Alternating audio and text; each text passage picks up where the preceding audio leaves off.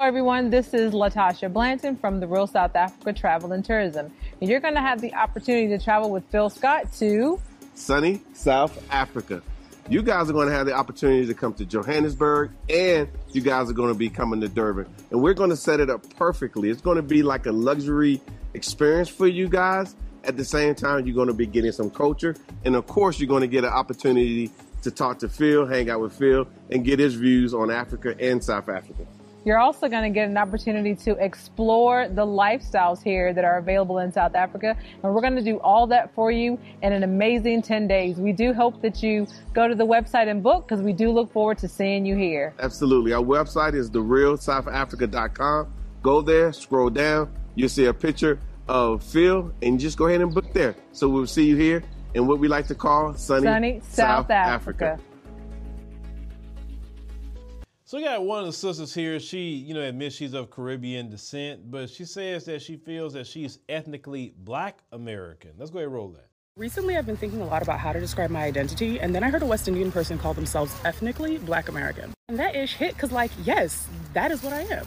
Do any other Caribbean or African descendants kind of feel the same way? Like you straddle both worlds, both culturally and ethnically. Like I was born and raised in America and heavily identify with Black Americans. I mean, I even worked on the 1619 Project. But at the same time, I would never call myself Black American because I understand that my lineage doesn't have the same historical experience. But I'm not one of those Caribbean people who will be like, I'm not Black, I'm Trinidadian. Like, nah, I don't care if you call me Black, Black American, African American, like we all Black. So I think the best way to describe myself is that I'm ethnically Black American of West Indian descent, and my nationality is American. Lord, those foundational Black Americans about to tear me up. I get what she's saying because I have a neighbor. Some of my neighbors are Nigerian, and, one of my neighbors, that's a young lady is in college. The young lady was having the same conversation with me. So, definitely she's Nigerian, but she's been here her whole life. And all she knows is Black America and what Black America do. And so they have to literally walk in the middle of both. Like basically she relates more to Black American culture, but they still have their Nigerian culture. Now she talked about her Caribbean culture. And how she mentioned foundation of Black America is going to tear her up. From what I know, brothers and sisters don't have an issue with you saying you Black. That's not the problem. That is not the problem. If we all can get on code with each other in this country, no matter where we come from, and say, okay, we Black, and we all gonna be on code with that, and we gonna move all together on that, then we all good on that. The problem is that when you immigrate here and you politically try to undermine us or socially try to undermine us, and say you're something else outside of Black because you othering yourself because of you don't want to be called Black American. Understand? We don't have a problem with you saying, well, I'm Trinidadian, that's where I come from. We don't have a problem with that. But when you do it in a way that you're othering yourself and you're creating a separation, then who you doing it for? Because for you, when we see that, we notice you're trying to other yourself when you're trying to let the folks know I'm better than them. I'm from here. I'm not them, right? But then when it's time to get some set-asides, when it's time to get a scholarship, when it's time for Juneteenth, now all of a sudden you Black again.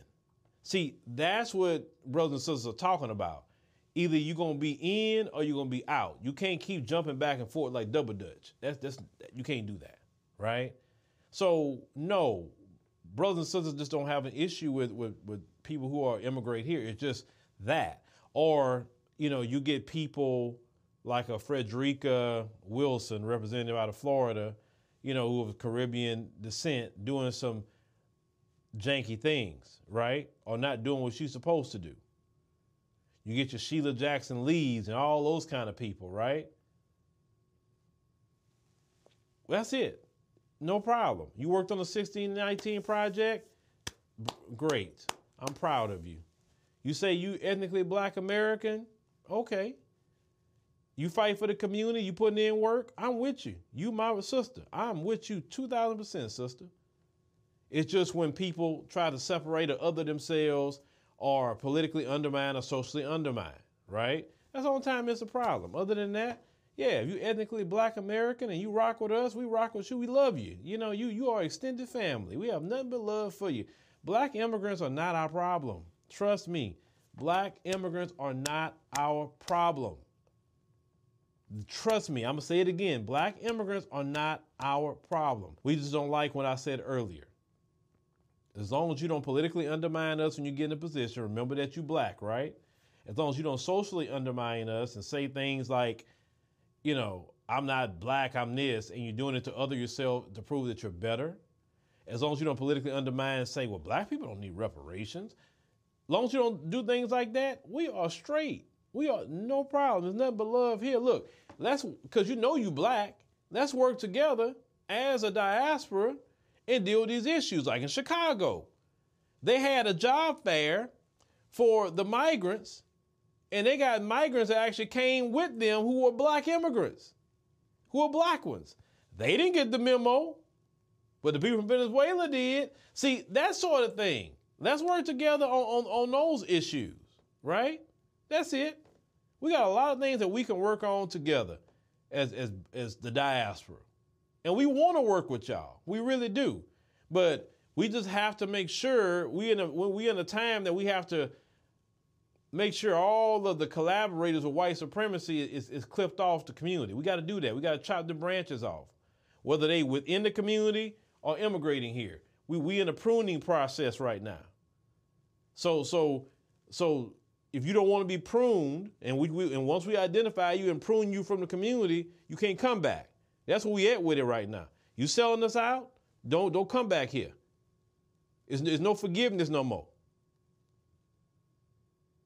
So we with you as long as you're with us. There's no issue, no problem. Being ethnically Black American, support us, and hey, we all gonna benefit.